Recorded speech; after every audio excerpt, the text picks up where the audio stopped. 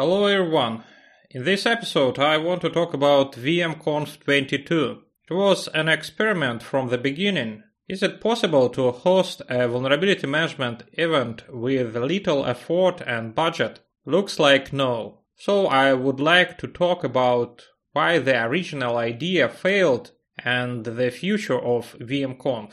The initial idea was to create a website, announce the launch of the CFP in social networks, and everything else will happen automatically. People will apply, and all that remains is to choose the best talks and manage the stream of the event. Well, no, not really. The hypothesis test cost me about $5 for the vmconf.pw domain name. I used my main hosting, made a website myself in one evening, registered email addresses for the domain on a free service, and added a conference description to the Wiki CFP catalog. So the CFP time has passed and there have been no submissions. And after all my attempts to invite people directly, mainly on LinkedIn, the situation has not changed. There were exactly 0 submissions.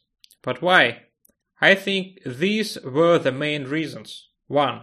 There are not so few people who work in the field of vulnerability management, but we need an intersection of people who at the same time have something to say about, who want something to say, and are ready to participate in this particular event. The number of such people is relatively small. 2. It is necessary to establish a connection with these people. It doesn't happen automatically. It is more like cold calling. To be effective, there must be a kind of sales funnel. This is a full-time job, quite stressful for an introvert. 3. It is natural for people to think that other people will react or behave in the same way as themselves. For example, I don't remember turning down an offer to talk about vulnerability management at a thematic event, but most of the people I invited just ignored my messages.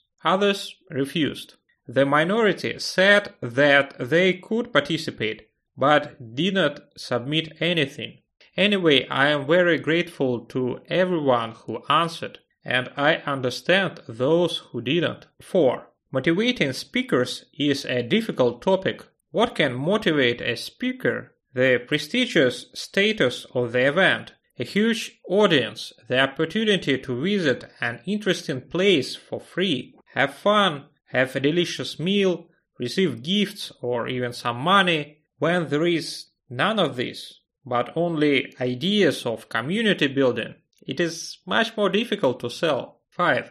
It is easier to find and negotiate with a security speaker without specifying a specialty than with a vulnerability management speaker, because there are fewer of them. This is why it is easier to make a general security event than vulnerability management or other targeted event. 6. There are some places where you can find a lot of vulnerability management speakers. I am talking about VM vendors and their partners. These companies can even motivate their speakers to participate. It is much easier and more efficient to deal with such companies, but their main interest is, of course, marketing.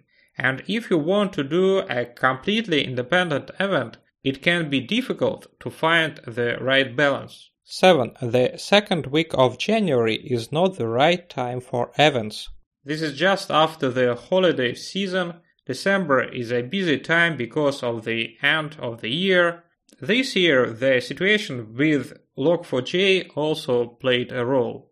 So I found myself in a situation where I didn't have speakers for the upcoming event. What options did I have? 1. End the experiment and completely cancel the event. 2. Move the date somewhere in the middle of the year, restart the CFP, spend more resources on inviting people, order ads on social networks, and seek help from friendly web resources. 3.